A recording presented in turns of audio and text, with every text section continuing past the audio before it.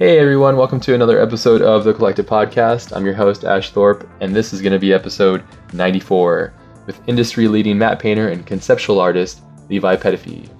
We jump right in and discuss where Levi's current state is in his career, where he's come from, and how he's ended up as a freelancer working from home on many projects. We discuss Levi's concept of time management, his viewpoints on the current role and responsibilities of matte painters in this industry, amongst many other topics. I'd like to give a big thank you to Levi for coming on and sharing his journey with us all. Here comes episode 94. Let's roll.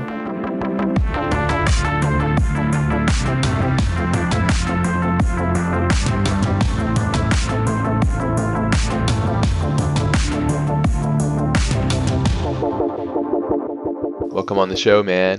Thank you. Thanks for inviting me. I've been, as I said in emails, been listening to the shows on and off. I have a couple of friends who's been on it. I actually like Vitali from the Blizzard days.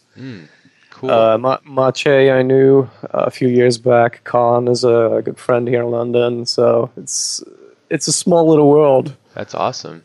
Yeah, it is a small world. The cool thing about it is that it's all kind of joined together. We're all that's what I think is kind of fun about the podcast, because we're all kind of connected in some way or some form, and mostly it's just the creative spirit, that's the beauty of it all, which I find to be really fun and interesting, developing it. But yeah, man, well, let's talk a little bit about like what you're interested in now, and maybe we'll go backwards from there. We can kind of break it down, like what you're interested in now, what you're doing now, and then kind of figure out where all this stuff came from. And yeah, I've never done that really, so I'm going to try a different formula. Going backwards. Yeah. Okay. Let's just what are you into like currently? What's pushing you to continue to work and create and stuff?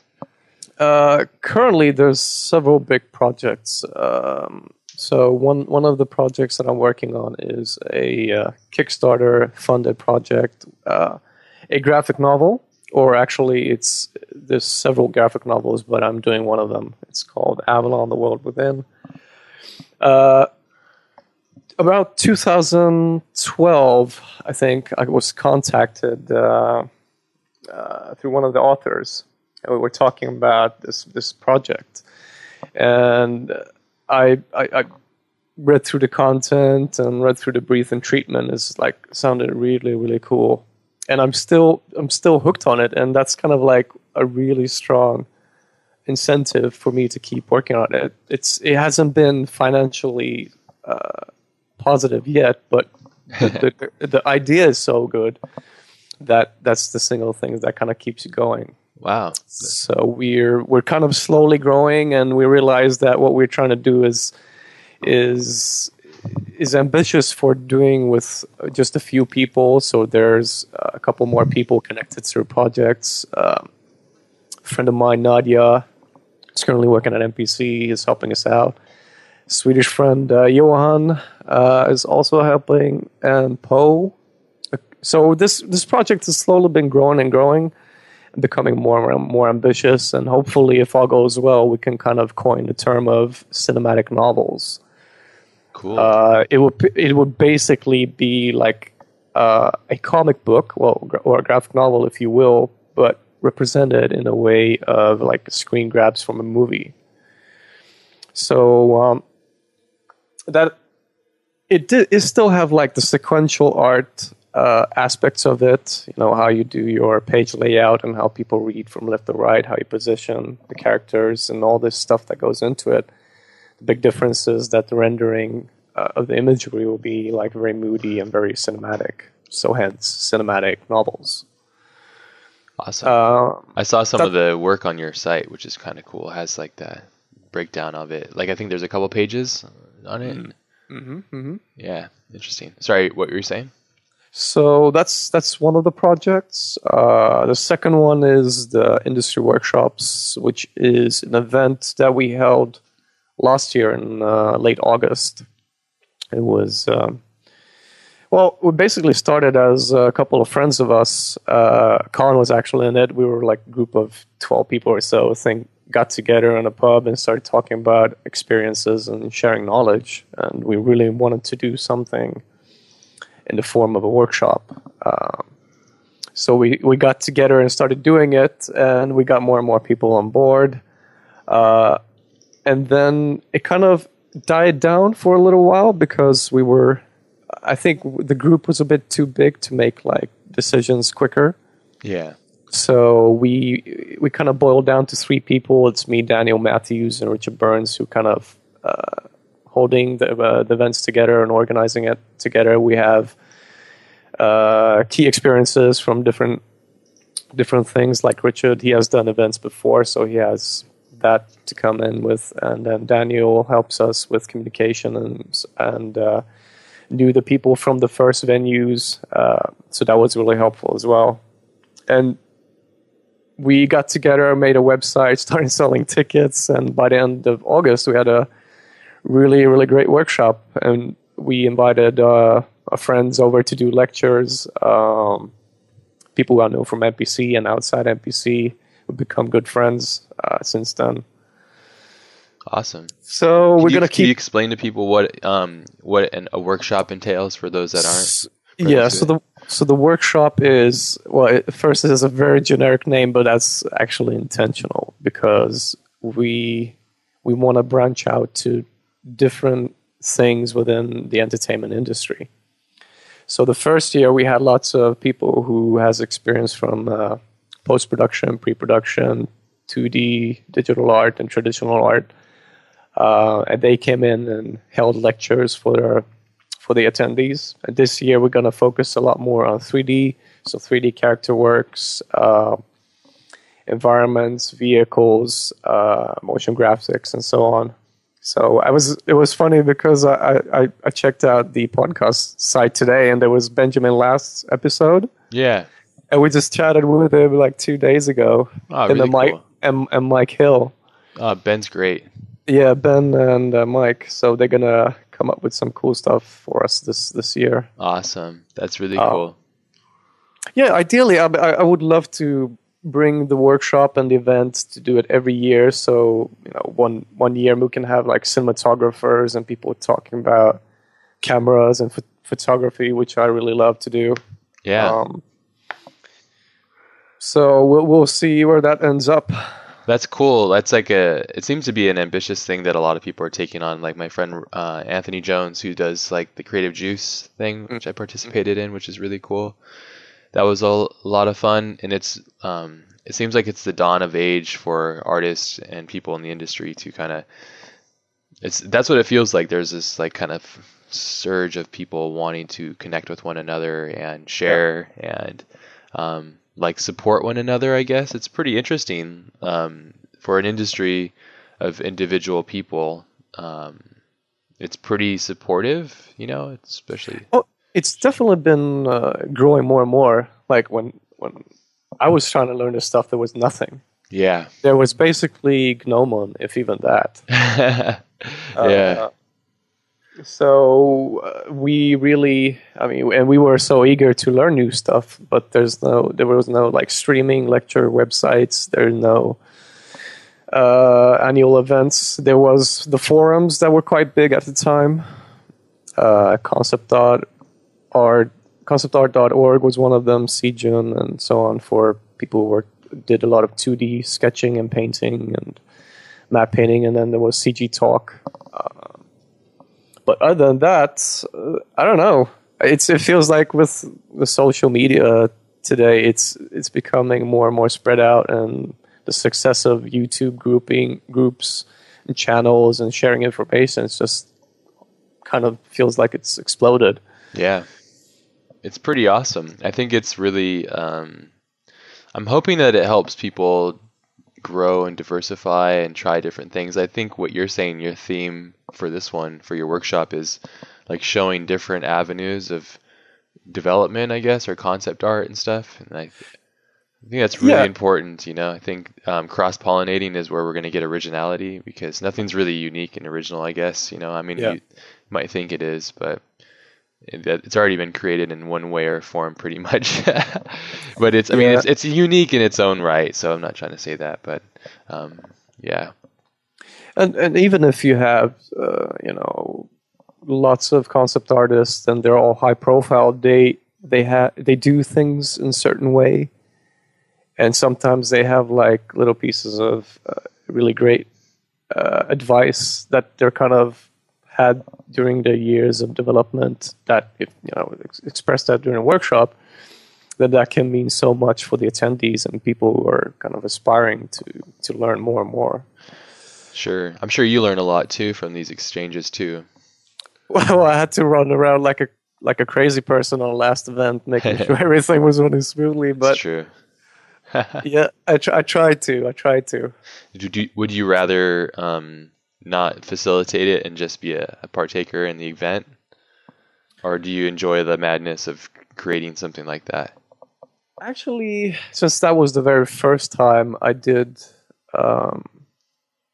enjoy it, even though it was quite stressful and you slept very little and had these long days. I still quite enjoyed it, because what you've been planning for months and months is just kind of taking shape and happening right in front of you. Yeah. And it was nice to see people reacting positively and doing portfolio reviews and talking about career development and just having that kind of inspiration in their eyes. That was great. That's awesome.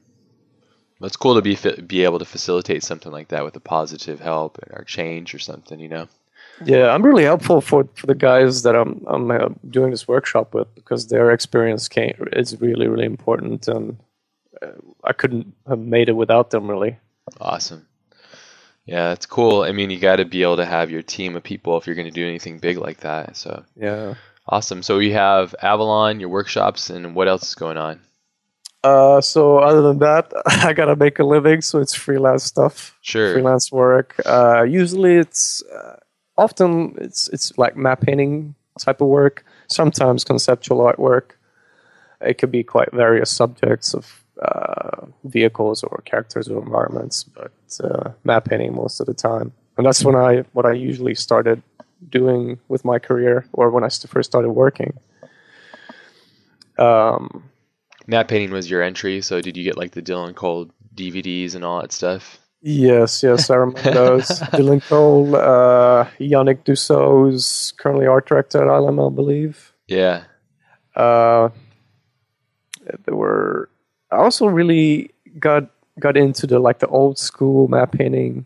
Oh yeah, that's stuff, the best. The glass map paintings. So sick. Although, have you seen like the Star Wars stuff where they did Hoth and all that stuff? Oh, it's so good. Or even like the old Indiana Jones stuff that they did. Yes. Oh, yes. There's a great blog called NC Pete's Map Blog, I think it's called. NZ Pete. It's really a treasure chest for old school map painting and that kind of invisible art. There's so much content on it, and Star Wars is one of them, but also latest 2001 Space Odyssey. It used to be more map painting focused, but now it goes into a lot more depth, and I usually check it out a lot. And so many favorites from dating back to the early birth of map painting to Hitchcock, Albert Whitlock, the huge Roman movies from the 60s. All that stuff is so inspiring. Oh man, yeah, I've never seen this resource. It's crazy. So for people who are listening, it's N as in N as yeah. Go ahead. No, let me do it. Go ahead. NZ Pete. Yeah. If you Google that, you'll find it. Yeah, we'll have a link too. It's really I'm just scrolling through it quickly. There's a ton of stuff for Stanley Kubrick's masterpiece 2001. There's a huge article on it, which is really interesting. I love this kind of stuff, and that's the beauty of today. You really you have everything that you could ever need with the internet. You have access to other people, which is probably one of the most amazing things, and then you also have access to plethoras of archaic information, and it's just amazing. Yeah. So I don't know why particularly it was map painting. I wanted to ask you that. Well, it kind of did it for me. Are you into film, cinematics, photography? Is it a combination of all those things? Realism? Are you? There was. I think there was. I remember seeing this breakdown of some old map painting work, And when I saw the movie, I didn't think about it that it was a matte painting. But when you saw the breakdown, and you have this really amazing reveal, like, oh shit, it's a painting. And I was just so blown away by that kind of high level of artistry and skill they put into these shots that it actually kind of helped fooling people. And there's something about that appealed to me. Like I love to fool people if I can kind of reach that level and kind of create these environments and backgrounds, and then one day is like it's not real, it's just created digitally or painted or done in some other way. Sure, all an illusion, but All an illusion, yeah. helping that illusion, I guess, it was just kind of fun. Yeah. It's very alluring. I remember really being captivated by it too. There was everything else going on, but I was actually more drawn to matte painting at first as well because of that idea too. The magic behind it, and also the idea that if you're good enough, you're gonna fool an entire audience, and that can be a lot of fun. Just the idea that with your one piece of work, you can captivate or build their imagination or help the director build something that isn't necessarily there, Yeah. It's all the way to final usually, which is great. So it's not like a concept art sketch that gets interpreted by 40 to 100 different other people. Or whatever. It's like directly to the plate, which is really great too. Yes. There's like a clean, straight path to the final destination, I guess, which is really cool. I wouldn't say that to this day because it's such a vast branch. Like today, you have to kind of know quite a bit of 3D, quite a bit of compositing. Yeah. It's more TD heavy than I think people are aware of. The matte painting bit is, I mean, it all depends on how the shots are designed and the cameras are moving and so on. But it's quite more technical. It's turning into like environment artist type of combination as well. They're merging the two. It's not like a 2D plane or moving parallaxing. Okay. Yeah, it's interesting. I'd like to know more about that. Like the last thing I remember watching where it had a really high level is one of Fincher's films. It's Zodiac. Have you seen that? I've seen it, yeah. The entry shot. I guess they spent like a quarter of the budget just on that entry shot. Something obscene like that, just because that first introduction shot was just so CG heavy, and since Fincher has a really immaculate eye, and he comes from visual effects, he understands what it needs to be and where it can go and stuff. So it's actually a really awesome shot too. If you're not paying really close attention, you can really believe it. It's that good. I don't know if have you ever seen that film? Oh yeah, I've watched it several times. Yeah. I'm a big fan of a couple of his movies. Seven is one of my favorites. Sure. For the grading and the lighting, I'm a big fan of lighting. Yeah, that's Darius Kanji, I think. Yes. He did also the children movie too. Delicatessen is another one, and Alien Resurrection, I think. Yeah, he did this and with Fincher again, I think, on that. So yeah, his style and his very interesting noir, like heavy light, but just like really a great way of painting things, I guess. What's that called? There's like a technical old term, like chiaroscuro or something like that. Yeah. I think light, dark, or something.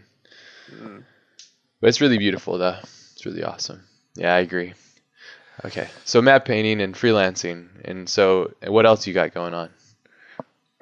If that isn't enough. Well, I try to do studying when I get a chance for it. What's the last thing that you studied?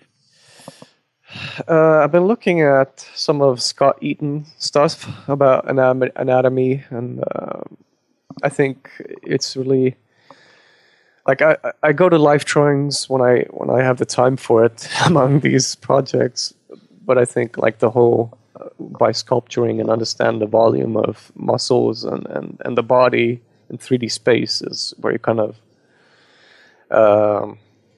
get the most valuable knowledge of the human anatomy. And so that's why I'm kind of looking at some of this stuff and sketching on the side as well. Yeah. Learning's really important. I think it helps you still be in love with the thing that you're doing. It helps you evolve, and it also keeps you relevant, I think. Yeah. I think it's really important as an artist, especially as a freelancer too. You're not in the office where people can see you every day. You're kind of out of sight and almost out of mind. So you have to be, you have to have a really strong internet voice, I guess, if that makes sense. I try to, like, when there's a new gig that comes in or a freelance job, I try to use that as a learning experience. Like, maybe look at new tools to solve a certain or particular problem. It could be more or less technical. For instance, if the matte painting shot requires some kind of interactive or fluid or moving elements, then I go online and start researching and what kind of bits that I can use and learn to be able to kind of solve that problem. Awesome. There was a Cadbury commercial, chocolate brand we did for NBC a while ago. We had a bunch of matte shots that we were doing, and buildings wrapped in Christmas paper, I think it was, something like that. So some of the work was kind of delegated to the matte department, and I was working there at the time. And we're looking at Maya and cloth simulations and how to kind of make movable things. Yeah. But after that, you have another thing you can add to your skill set. So it kind of makes you able to do more and more as you keep going along. Yeah. It helps you diversify, and also, I guess, like I said, I think it helps, at least for me, when I learn new things, it helps me continually fall in love with what I do, which then keeps me like energized and excited because the curiosity. Because sometimes it's not the piece, because for me, if I do a piece, a week later, I'm like, and I keep moving on. Like, it's not the piece; it's more like the destination rather than like these little journeys, I guess, or these little I mean, it's a journey. I mean, not the destination. So. Yeah. Oh, definitely. And I think education really helps that, and being self-disciplined enough to like educate yourself properly is really good. Yeah, that kind of jumps into the issue of time management. If you don't have these kind of starting points or indicating moments to learn something new, then you need to set aside something on a schedule for your day, maybe, to like, okay, 1 hour of this or 1 hour of that. Just to keep a momentum of the studying. Are you a big planner? I try to be. Yeah. What's your strategy?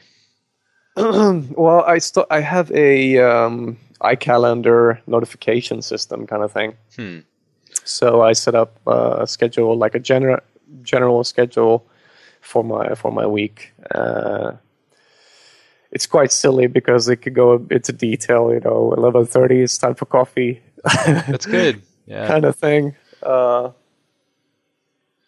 I'm very big on lists. I'm very big on strategy of time management. I'm a firm believer that what separates the good and the best is time, and the management of time. And I'm a firm believer in that. But at the same time, what I want to make sure I'm emphasizing is not like just time sitting at the desk. It's like reminding yourself to take a time to go, like, take a 45-minute walk and really smell the air and think and let your brain digest.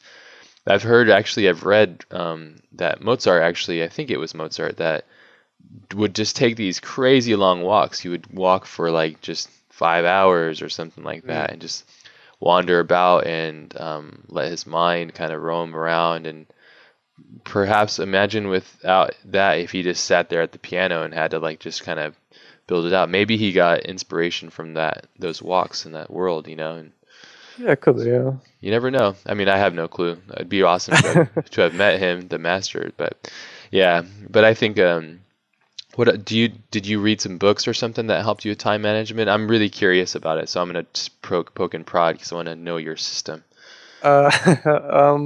Well, I had to come up with a solution because it was very hard for me to kind of gauge how much of something I was really doing during a day.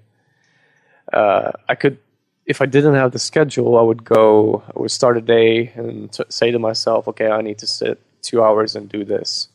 But in actuality, you would sit there 6 hours. Yeah. There's no way that you could kind of, because say if you have several other projects and you're meant to work on all of these kind of simultaneously, and then one project suffers because of the time you spent on another project.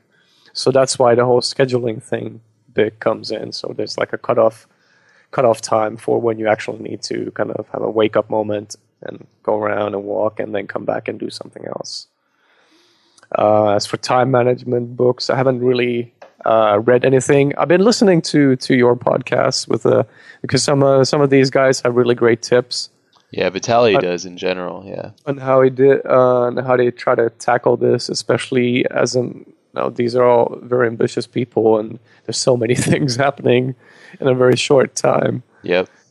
And the techniques and the way that people utilize their time is really essential.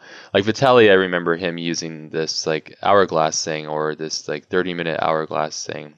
And just by seeing time fleeting, it really engaged his mind to realize that time really is slipping away. Take control over it or use it wisely. And I think that's really something special. I think that's something that utilizing that as a technique to help you, I don't know, work within that range, or somehow like help you visualize it or understand its importance in your life, so. And also for the actual work that you do, I try to, let's say you get a freelance gig in, and the client says, I want results by the end of the day, something like that. Usually I try to do, before I even start all the work, I try to come up with something that helps me iterate very quickly, to always have that in the back of your mind to whatever you're engaging in. What's the quickest way of solving a certain thing? Yeah. To minimize the time spent on something. So instead of working on one direction, you lay the base for 5 different directions and see like overall which one is the most strongest you feel for, and that's the one you work on. But always think about time and efficiency to make sure that you can manage the several projects you're doing because you're solving problems quicker.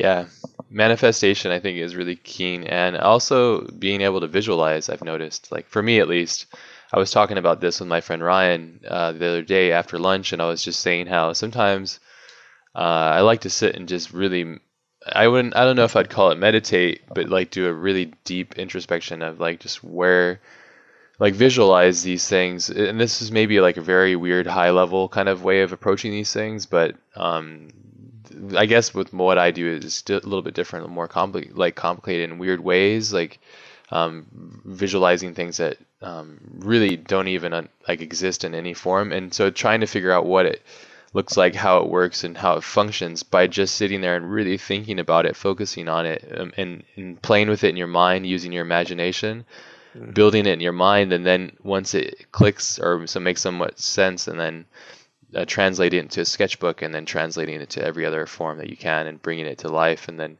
hopefully it's somewhat close. I wish we could just print the things in our head. Like plug a printer or like plug a computer up to our minds and be able to show the world what's inside of our imaginations and stuff, because that'd be really powerful. Yeah, it would be sitting still all the time though. Yeah. Fat. Oh, well, don't we already? So. Oh, that's true. Did you see that Oculus Rift thing? Yeah, that guy. He's got like 2 Soylents, and like he's eating lunch, and then he's just outside a bistro. Yeah. He's like just overweight, and just he looks like a horrible version of Wall-E. It's like, what the hell?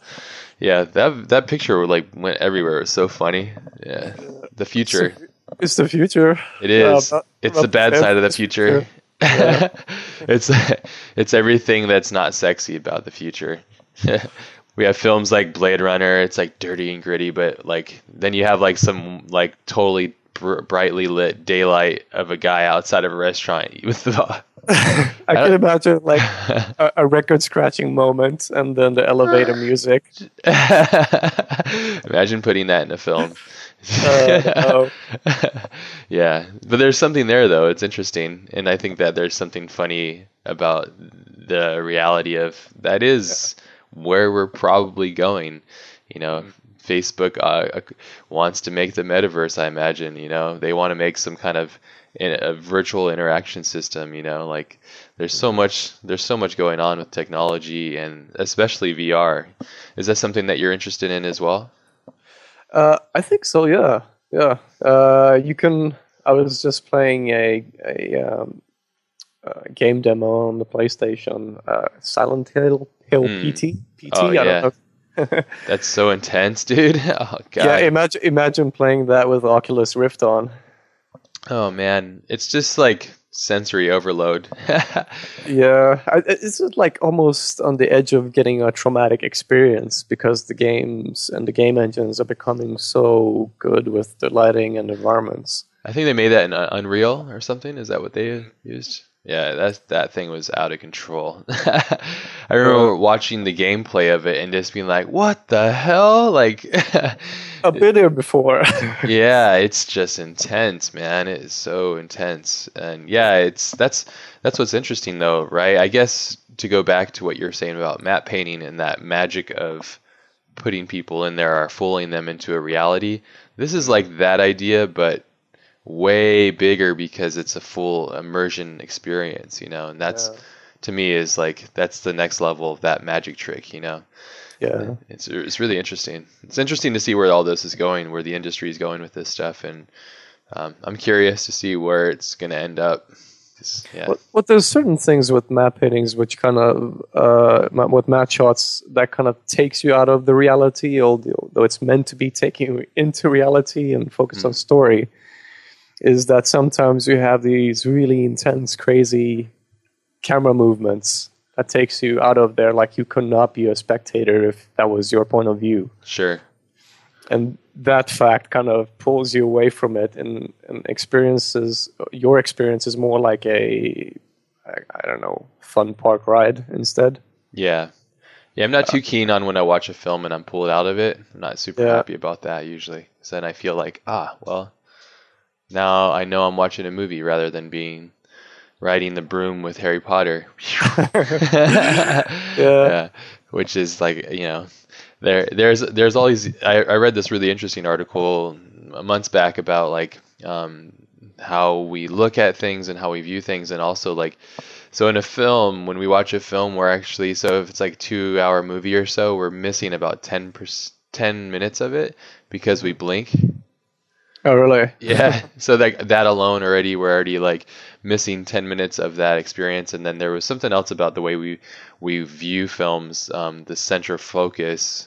And that's what makes really interesting. Like, I guess like Stanley Kubrick, for example, who really understood the power of composition and where to put the audience's attention. Same with like Hitchcock and stuff as well, and setups and stuff, which is interesting. But yeah, I think as far as like matte paintings, sometimes I feel like it's just my opinion, but some films or commercials, like they're such fans of themselves that they end up mocking themselves by making like it's like, I don't know, it's like getting ice cream and like putting the toppings are bigger than the ice cream itself. Yeah, You know? no, I see what you mean. Yeah. And it makes you sick. And it's it doesn't serve its purpose. That's why I would mention like the beauty of those original Star Wars matte paintings, you know, because there was a craft there, but it was so well integrated and it felt like it supported the world basically, you know.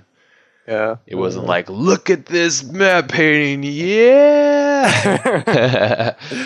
Yeah, I feel with you. I mean, I actually get in trouble here in the flat when we're watching movies. They kind of like, oh, that's my painting.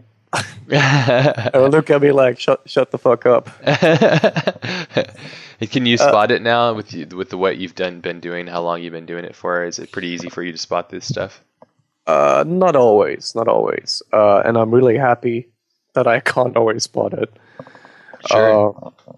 It's you see like recurring things that happens a lot on the map painting compositing side. You have like well, there's a certain thing that kind of logically gives it away. If it's too high of a budget to actually build a thing, then it has to be map painting. If the lighting feels artificial, then it has to be a digital environment or a combination of that and a map painting. It's usually sometimes subtle things that kind of gives it away. Sometimes not so subtle things, but I am kind of longing more for the invisible, the subtle kind of trickery, the more the old school kind of approach to the map paintings, rather than showing like the big beautiful vista with God rays and whatnot. What makes a great matte painting for you? I've been actually thinking, like, since this discipline has evolved so much, and we're becoming more and more sophisticated with technology and doing matte painting, and I love photography books, and especially like nature photography. And there's a couple of books that are like aerial landscapes of Africa or Iceland. Iceland's so beautiful, man. Yeah, and you look at these beautiful photographs and say like, yeah, that's the next level of map painting. Like you would have these environments that are a little bit alien, a little bit different, but they're rendered and they're so crisp and just feels real. Rather than using the same old tricks for the map painting stuff that you see recurring over and over and over again. So I guess more like visual variations, experimentations a bit, but... so like you're saying pull from the source material, which is the Earth and humanity's interpretation of how light works and the science of it all. So I think that's the best way, because nothing beats the real thing, you know? So that's the beauty of it. I remember hearing Dylan talk about working with Peter on Lord of the Rings stuff, and Peter was saying how much he hated matte paintings.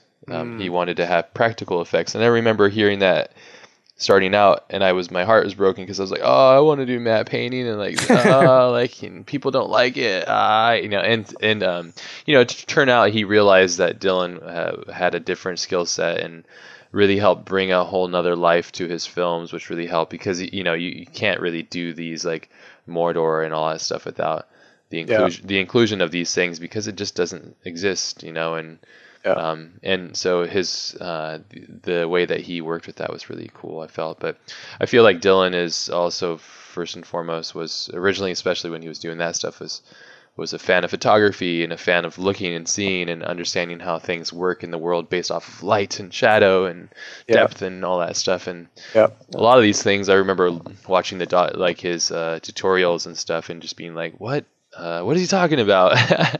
And then not until like later on, obviously, until it's like almost like I was blind to certain things, You know that Michael Pangrazio is an old school map painter. He is a winner, but I think he's more art directing now. I'm not quite sure. But I remember a very, I don't know, there was an article with him, I think, and it was about some of the Star Wars map paintings. I may be mistaken, but what I want to get to is that he did these glass map paintings, and you can imagine it takes quite a while to do them. Yeah.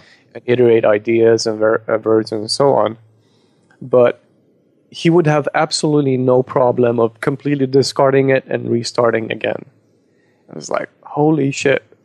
And that kind of gave me like a on and off switch within me. It's like, how can he kind of see the artwork in that way and at any day come in and kind of restart and, basically have the glass matte painting and turn it to shreds.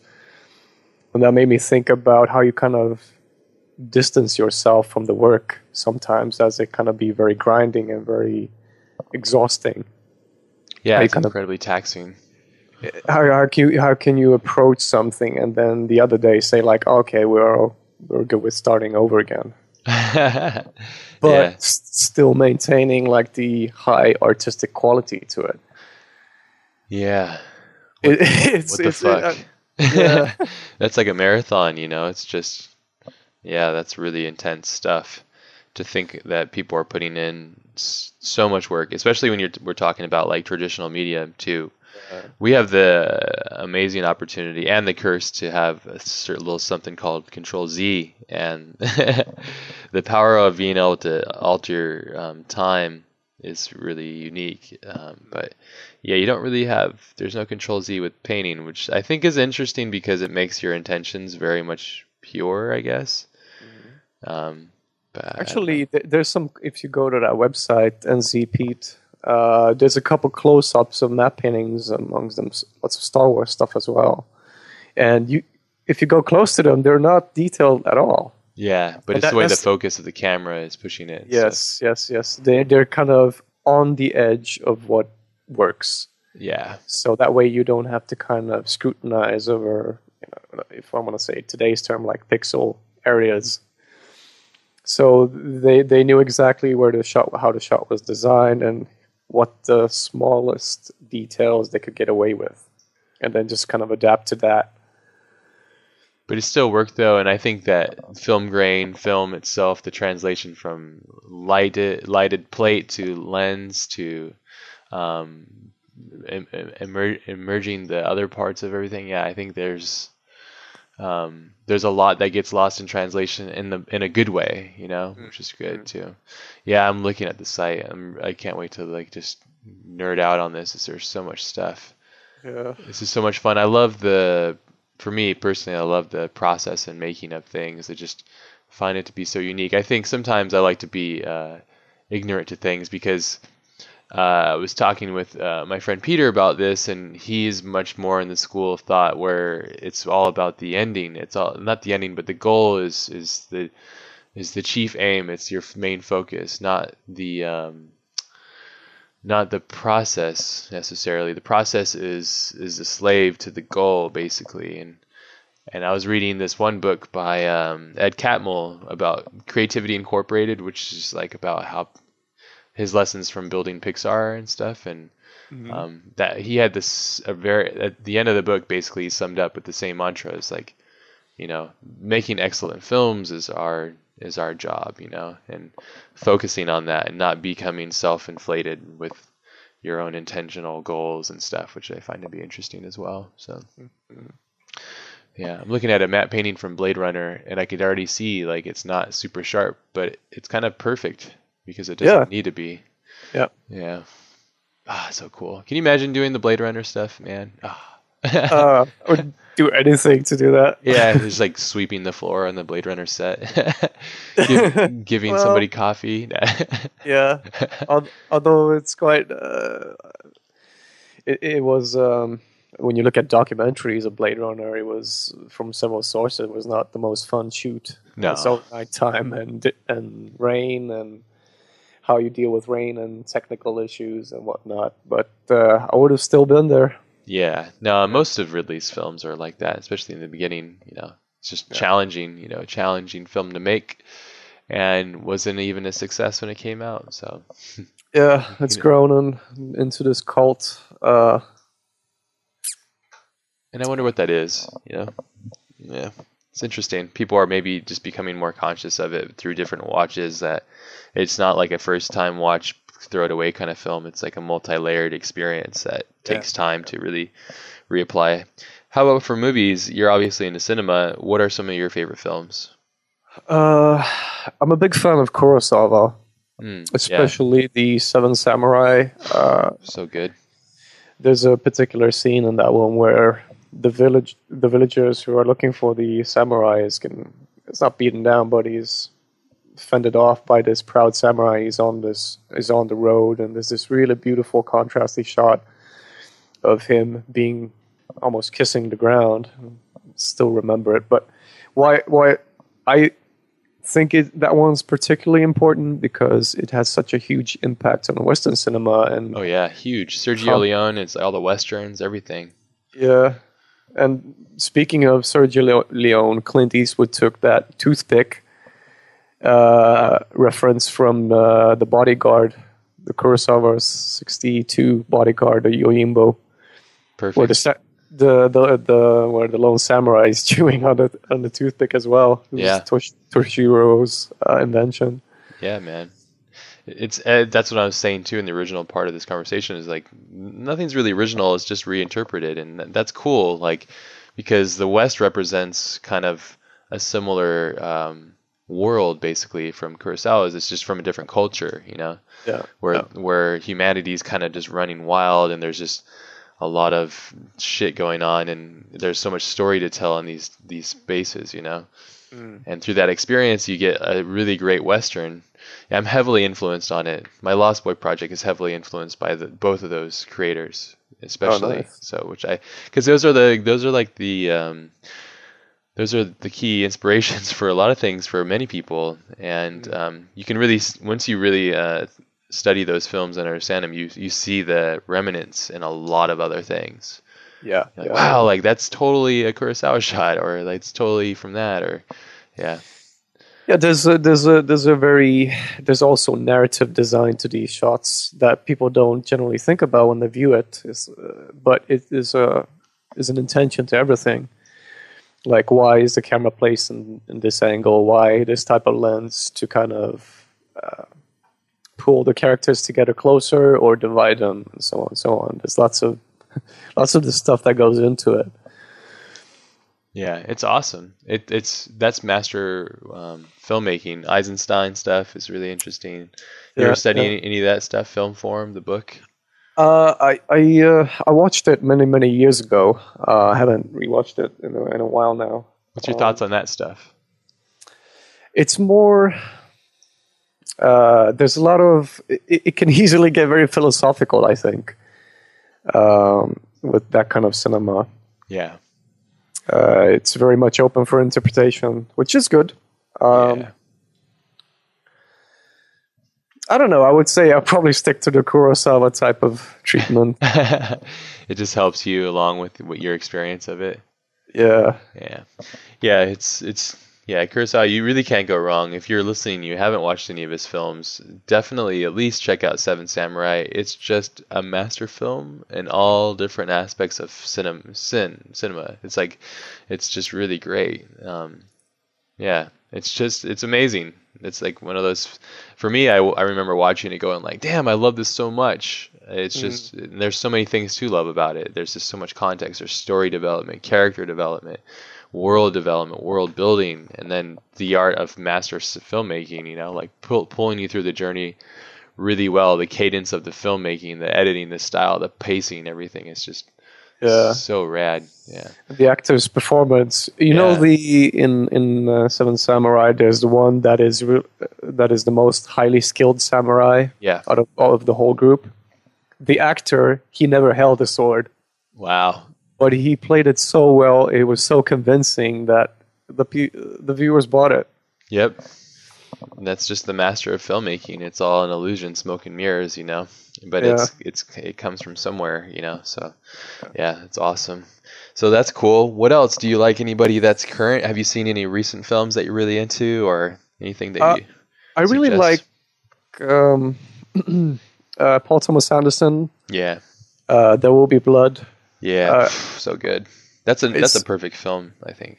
Yeah, it's just beautiful cinematography and how the choice of lenses, the grading on it, and some of the shots are very so artistically, like the characters are so artistically positioned in the frame. Yeah. When you think about the characters in the film, it makes sense why they're positioned that way. Yeah, that's a great film to study. There's the thing I really love about that film too is just like Alien. There's no dialogue for the first like, especially with that film. There's no dialogue for like the first 15 minutes or something like that. There's no spoken word. It's just you're sitting there observing and watching a person. Yeah. Do you And remember Once Upon a Time in the West? I haven't watched that in a while. Uh, Does it have a similar introduction? it has a quite long introduction, no dialogue, and Like an ambush or something, right? uh, Kind of. But it's really one of the best kind of like spaghetti westerns. And Sergio Leone was known for really doing these build-up, cutting, with the eyes editing, and everything like that, well, right? with the eyes and the music of Yeah. Morricone. Yeah, that's right. Yeah, master stuff. So you got There Will Be Blood. Paul Thomas Anderson is definitely a current day master. I haven't watched his recent Inherent Vice. I'm curious. I've heard mixed reviews, so I really want to check that out. Have you seen? There's all kinds of really this has been a really great year of film. Have you seen Boyhood? Have you seen that yet? No. Yeah, I felt that was really interesting. I really like that guy's ways of using cinema. He uses it in a completely different context, I think, than most filmmakers. It's really interesting. There was also what else is there? There was Whiplash. I watched that. I really love that. That was really a lot of fun. Have you seen that? No. Damn, you should check that out. Just too busy with the projects. How dare you? There's always time for a I good know. film. No, I know what you're saying. Just picking it out, but yeah, well, films are, I think watching and studying films, especially being involved with them, is really important. You know, like you're just more aware of like your position and job and what you're supposed to be doing and stuff. Yeah, one of the reasons, like we actually had a guy coming to the workshop he's working his way up to a cinematographer. He's from Iceland, but the whole film side is so different to the CGI VFX side of things, and how you kind of start on set, helping out gaffer and grip and senior grip, and so on, moving on to camera assistant and focus puller, and then cinematographer. But there's like for the VFX industry is a little bit different because you can bypass the hierarchy by just studying on your own a lot and your own motivations. But he's going to come and talk about film, and for those people who are really interested about that particular branch of entertainment, it's going to be great. Yeah, it's like another thing, you know. Yeah. So we talked about your films that you're interested, all the things that you're into, and what you're doing now, and a little bit of time management. Let's go backwards now. Let's start working on like, where did this all come from? Did you go to school? If so, where did you go? What was your experience like? And then prior to that, like, what was the first moment that you can remember? I also want to talk to you about significant moments in your life and career where you had a large amount of progress or some kind of where you were able to really see your growth significantly, something that really helped propel you. And I want to try and dissect that and figure out what was that and stuff. So, okay, a little psychology going on here. I think it's probably better if I skip back a couple of years to after high school, rather than going year, because they all kind of connects Sure. from how it started. So I knew I wanted to work something with the graphics and media. Now I didn't know exactly what. This was before the internet boom and website designs and stuff like that. So after that, I was thinking, well, why not graphical printing and work with prints and do that kind of stuff, because I kind of like doing it. And then I started. I went to start learning web design, screen printing, photography, all these kind of mixed mediums, and then programming and product design stuff. And afterwards, at that time, I still didn't quite know like exact discipline or the work title I wanted, because there were new things coming up as I went along that were more and more interesting. But there was always the graphical and the art bit of it. So I wanted to also give a go at doing traditional art. So I applied to the Royal Danish Art Academy, and I did a couple of submission pieces. And I can say this now that I'm happy it wasn't accepted, because at the time when I got the rejection, I had a friend who recommended me. He's like, "Oh, there's this really cool school in Stockholm. It's 2 years, and the last term is focused about internship at a studio, so you can jump straight into studio environment and work." And I gave it a go, and there was a few requirements that you had to go through and learn a little bit of very basic 3D stuff. So I did that, and I got into the school, and just loved every moment of it. And that's where my first encounters with 3D and Maya and all the little different levels of production, from modeling, texturing, lighting, even rigging and animating and things like that. And during the beginning of the second year, I got a offer from Blizzard. During this time, I've been sketching and painting, like digital sketching and painting, do my speed paints or one session paintings at home, more as a hobby kind of thing, and posting on forums. And also at the same time looking more seriously into map painting stuff and following the map painting threads and forums. So there was a couple of threads that had a few competitions, and I started to submit to those and started doing more and more work, more on the map painting side. And I started keeping an active website and posting some of this stuff and slowly getting more notice. And a few jobs came in during the first year of that school, like commercial advertisements type of work. That's where I kind of got some of the experiences. And during the summers, I used to travel to a studio called Real Time UK, close to Manchester. And they did, I don't know if you remember the cinematics for MotorStorm when the PlayStation 3 came out. There was this sports game, but they did the cinematics in Max, and they were kind enough to invite me over to do some summer internship between the school years. And that's where one of my first bigger gigs started. I was doing concept art and map paintings for some of their projects. As an intern? As an intern, yeah. Cool. So that was really fun to kind of jump into that environment, see how people work together and interacting and learning. Did you feel it was similar to school, or was it a bit of a leap? It was a leap because at school there were people who were not that dedicated. And when you were sometimes put in teams and not everyone was ambitious, so you kind of had to, okay, well, if you're not doing it, then I'm doing a bit more. Sure. Because you really loved the subject, you really loved creating something in that 3D realm. Yeah.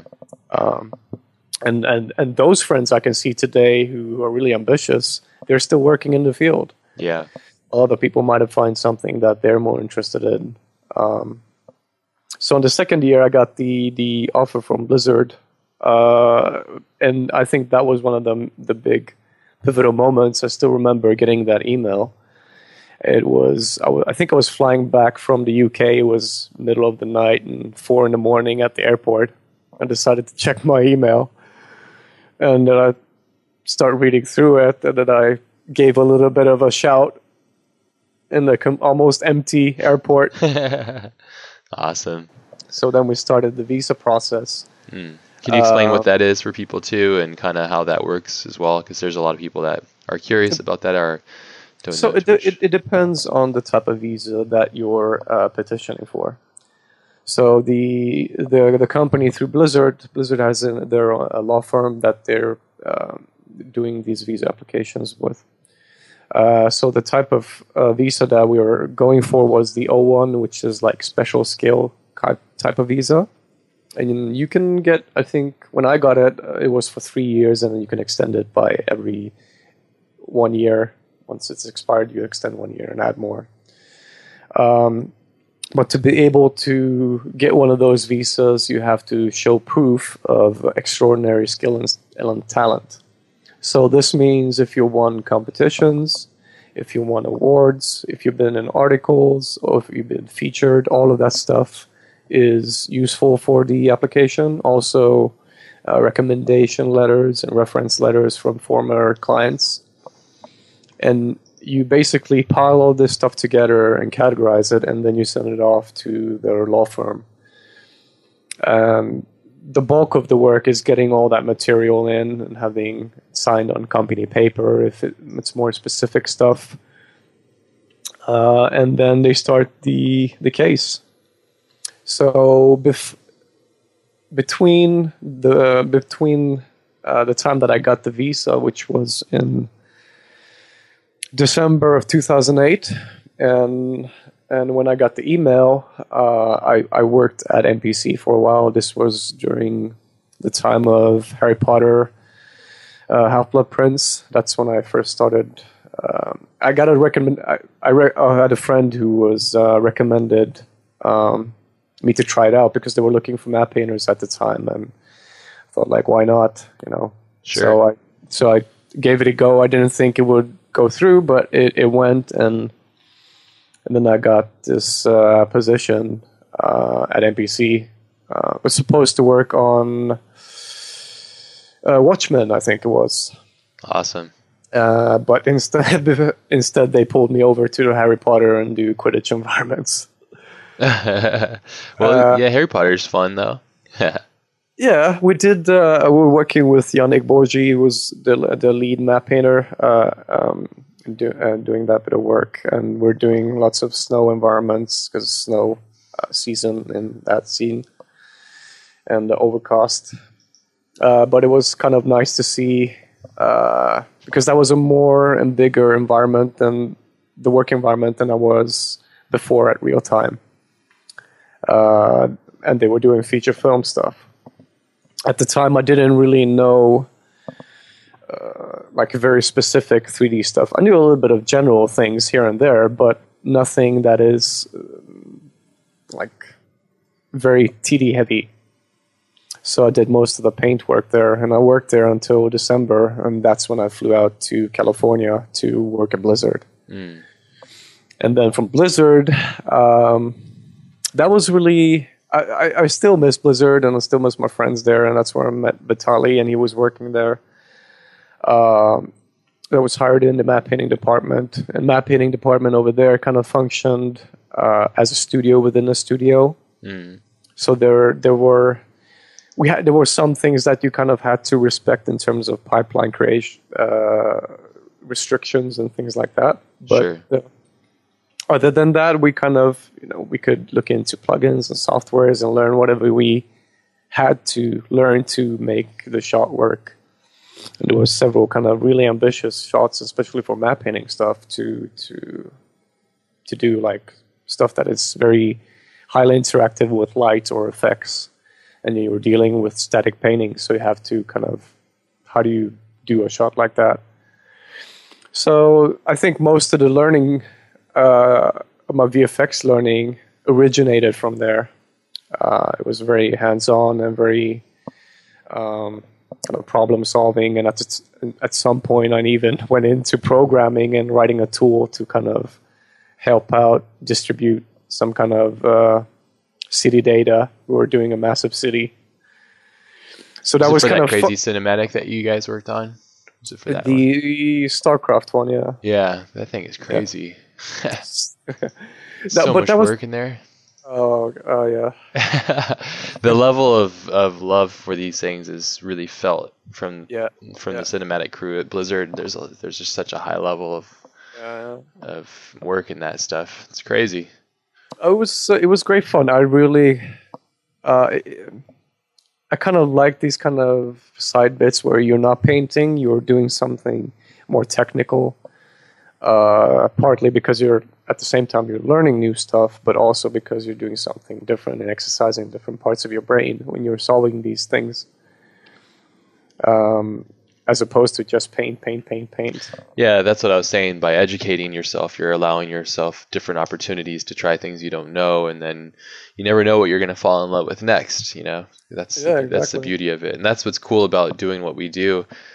We're kind of architectures of our own fate in a certain way. With a little bit of control, I suppose. Yeah. But that's cool. That's a cool journey. It's cool to hear that, and it's cool to see that. Just like, focusing and really focusing on your craft and dedicating yourself to it can lead to the things that you want or you're desiring. and now you're able to pick and choose your hours and then work on the things that that you enjoy. At least I would imagine. And I think it is really, for me, I think it's really important when you're kind of learning all these new things and tools and things you add to your skill set, because you're not only multiplying the chances of accepting more different types of jobs, but you can have more artistic and directional control over what you're doing. yeah. Sometimes if you're kind of like, oh, well, I only know Photoshop, then you kind of branched into a slot and you kind of have to perform to a certain level. Then you have to hand it off to someone who's either going to do something with the painting or composite it or whatnot. So it's the learning thing is really quite important. That's why we want to emphasize this during our workshops as much as we can. Yeah. I think that's really a valid thing. I have a list on my computer of the 5 most important things to me, and then everything that I make when I make big decisions, I always relate to this. And this is something that I learned from Anthony Jones, actually, because he's really good at this kind of stuff. And the top one for me is family, then it's art, and then it's health, and then it's friends, and then it's education. At least education's on there, but it's number 5, so it doesn't always get in there. But man, I must say that when I get a chance to sit and learn something new, whether I sit and just read a book on cinematography for an hour a day and I get through it in like a week or so, or if I've been doing a lot of walking. I've been listening to a lot of audiobooks, like the 4-Hour Work Week, or Steve Jobs stuff, or like the Ed Catmull Creativity Incorporated. These books, like, they've been really opening up a lot of really bigger kind of concepts about how to work with your life and how to create with others, and like just really big high level thinking, I think, and it's interesting. Yeah. It definitely helps. Even if it's different fields, it still applies to you, because how do you deal with time management and how you sort out your life and what can you or want to put focus on? These are not just segregated to VFX and what we do, but a lot of things. Yeah, absolutely. And that's the kind of, I guess that's kind of like the interesting part about the journey, especially with being a kind of like a freestyle creative person, and yeah.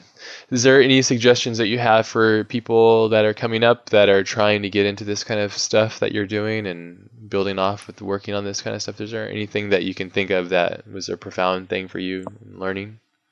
I would say what I mentioned before a little bit is to be aware of distancing your artistic self from your professional self is one thing. It's more in terms of protecting yourself emotionally when you're doing work. Sometimes you work with a client and there could be like so many tiers of an approval and so many iterations and versions that in the end you're just going to look at the art director and kind of like, where do I move the couch kind of thing. Yeah. So but at the same time as you accept that this is work, you also, you deliver quality. And for saving kind of your artistic self, you can do and focus on doing things on your own side at on weekends or nights, developing something that is just you. That will kind of maintain your artistic sanity, I think. So that's one thing. Another would be, well, scheduling, if you give it a go, is definitely helpful. Just to be aware that time is passing and then you reach certain deadlines or certain hours of the day, just to make you wake up and take a break and move around and force yourself to do different things. So you don't get stuck in one single 12-hour session of one job or one gig. Yeah. Being aware of your time, focusing on it. Yeah. Was there a moment that you remember taking control of your time? Yeah. We had I was talking to a couple friends of mine, and we got up to this subject of why I spend so much time on one certain thing. And then I realized that I didn't think of it as much time, but it actually was. Yeah. And that kind of triggered like, okay, I need to keep track of this better.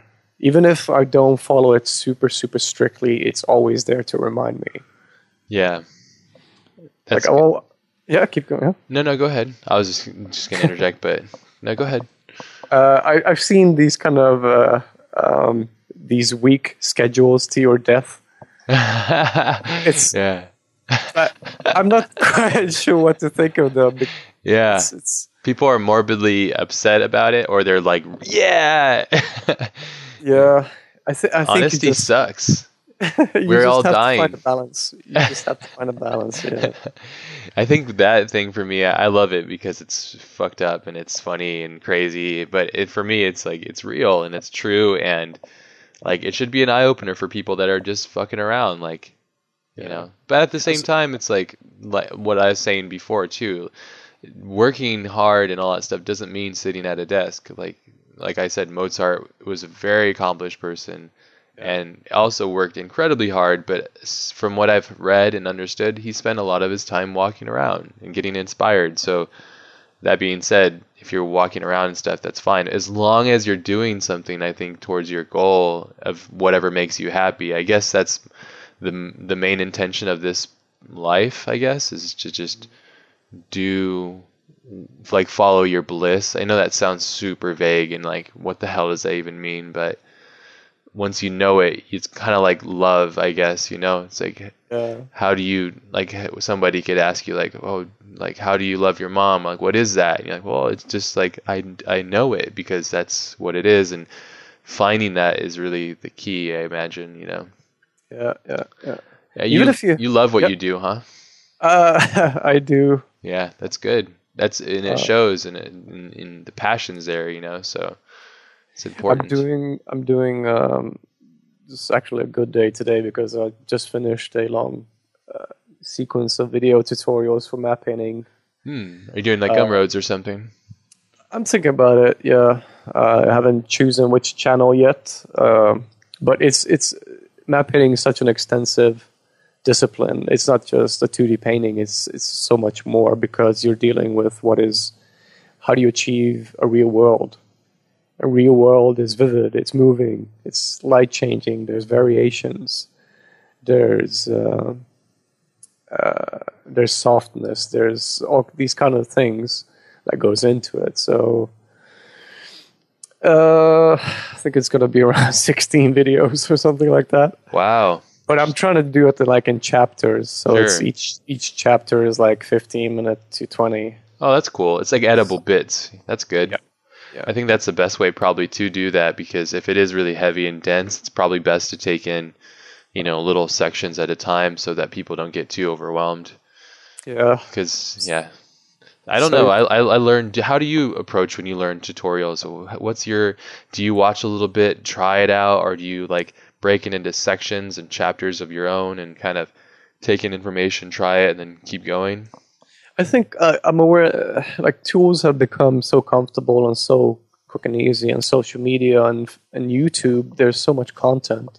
Yeah. And there's also like lots of learning sites like Digital Tutors and lynda.com and so on, that it's very easy to pick up new things. And many years ago, I used to think like there's so many steps into learning this thing or doing and achieving this thing. And sometimes it still is, but it's become easier and easier. So when I look at having to learn something new, I kind of research and investigate. For instance, this tutorial is about creating snowflakes and falling snowflakes and turbulence and all this stuff. Like thinking particles and stuff? Yeah, exactly. Yeah. Particles in Maya. So you quickly go online, go to YouTube, and you type in snow particles, and all of a sudden you have a list of 10 different suggestions, each ranging from 10 minutes to 20 minutes. This is like, okay, it's not like 4-hour sessions that I have to go through. Yeah, exactly. It's just like little edible bits and pieces. Yeah. What do you think of the form of education now, with where the industry's going, with the Gumroad thing and all these other like industry professionals who are exchanging and sharing their thoughts and trades and secrets and stuff? What do you think of that? Where do you think it's going? Yeah, what's your thoughts? Um, I think with things like Gumroad, it's very difficult to filter the value of that content, unless the lecturer or the artist who's preparing it has many years of experience and has been well known for many years. With schools, it's different because they're specialized and hired for teaching things like map painting or animation or what have you. As for and on the workshop side, you see more and more workshops pop up, so networking is happening in a more intense way. So the world together with Facebook, it's becoming more interconnected. It's for one, the learning experience becomes more easier because there's so many channels you can explore. The necessity of doing schools is good if you don't really have the 100% or 200% motivation, or you haven't quite found it and you just need a little bit of kick. The school is good for that. The online stuff, like the video stuff, the YouTube and all these learning sites are great, but then you have to have the self-discipline to go through it and actually look at what you need to do your shot. If you want to do snow falling, or if you want to do, I don't know, cloud movements or whatnot, whatever it is. Yeah. For the future, I think the expansion of artists will be bigger because it'll be easier and quicker to learn things. The problem is going to lay in your artistic eye and how well developed that is, because no video tutorial can kind of give you 10,000 hours of experience. Yeah. Certain things that which is I'm really thankful for, you still have to have a really deep understanding of.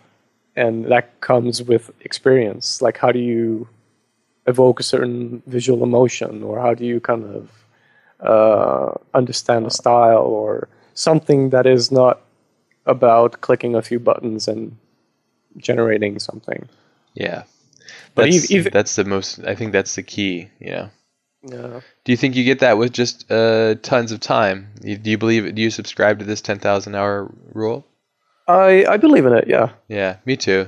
There's lots of people that question it, and it's understandably because everybody's different. But I think it's like water hitting a rock.